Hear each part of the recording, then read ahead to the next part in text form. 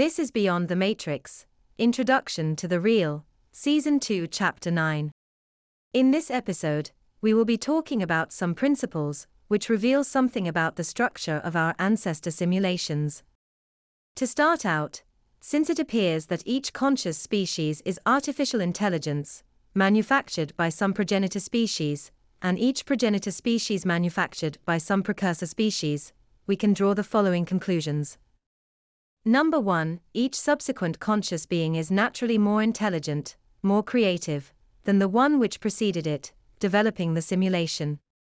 Number 2, this natural infirmity of each progenitor species can be ameliorated by their development of artificial intelligence and other forms of artificial self-modification, such as genetic engineering.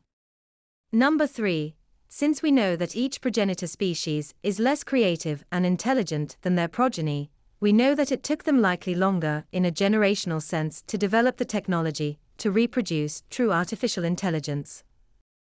Number 4, since we know that it took our species approximately one generation to proceed from the computer revolution to the development of the first artificial intelligence, we can say that it likely took our precursor species much longer.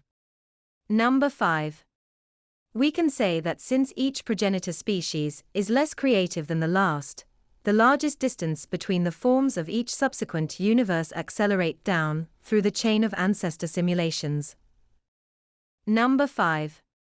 This means that the earliest ancestor simulations were probably closest in function, structure, mechanism, to their original universe, whereas the further down the chain the more novel the subsequent universe.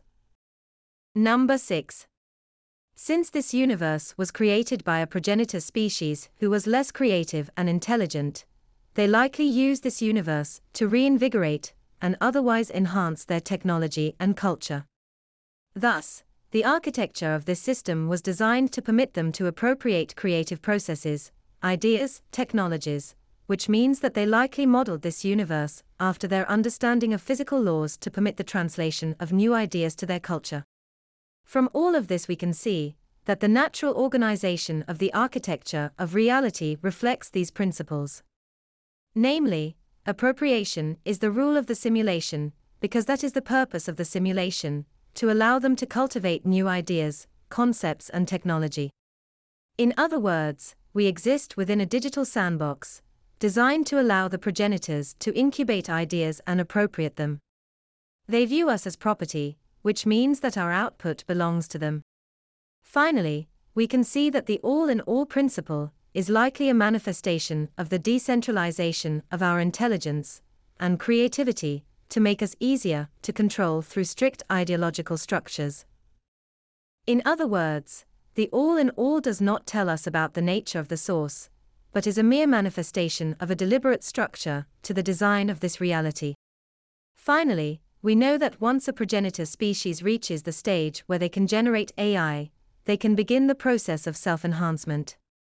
This means that the general rule that each descendant species is more creative and intelligent than its precursor only applies to their base characteristics.